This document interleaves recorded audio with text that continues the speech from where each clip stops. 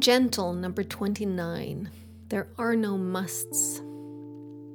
Sometimes I forget that musts are a figment of our imagination.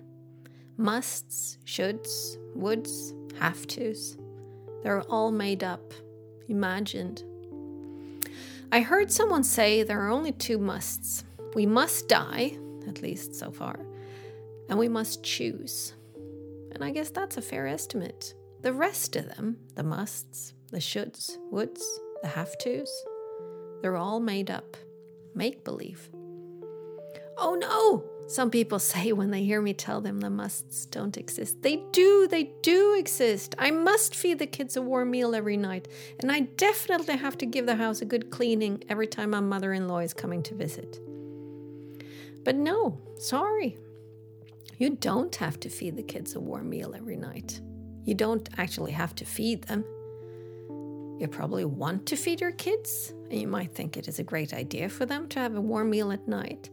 But it's not a must. It's a choice, and you make it. And you definitely don't have to clean the house before your mother-in-law comes over. No way. There's no rule that says that this is a must. Except perhaps within you.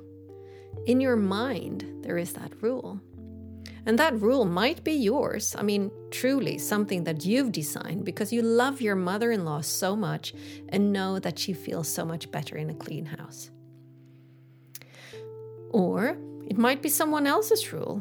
And if that's the case, I suggest you find out whose voice is telling you to clean the house. Regardless, it's still not a must. If you do it, it's because you choose to do it. If you don't, well, then it's because you choose not to do it. Either way, it's not a must. It's a choice. So, what musts exist in your life that you might as well start to name appropriately? I mean, why not say what is really going on?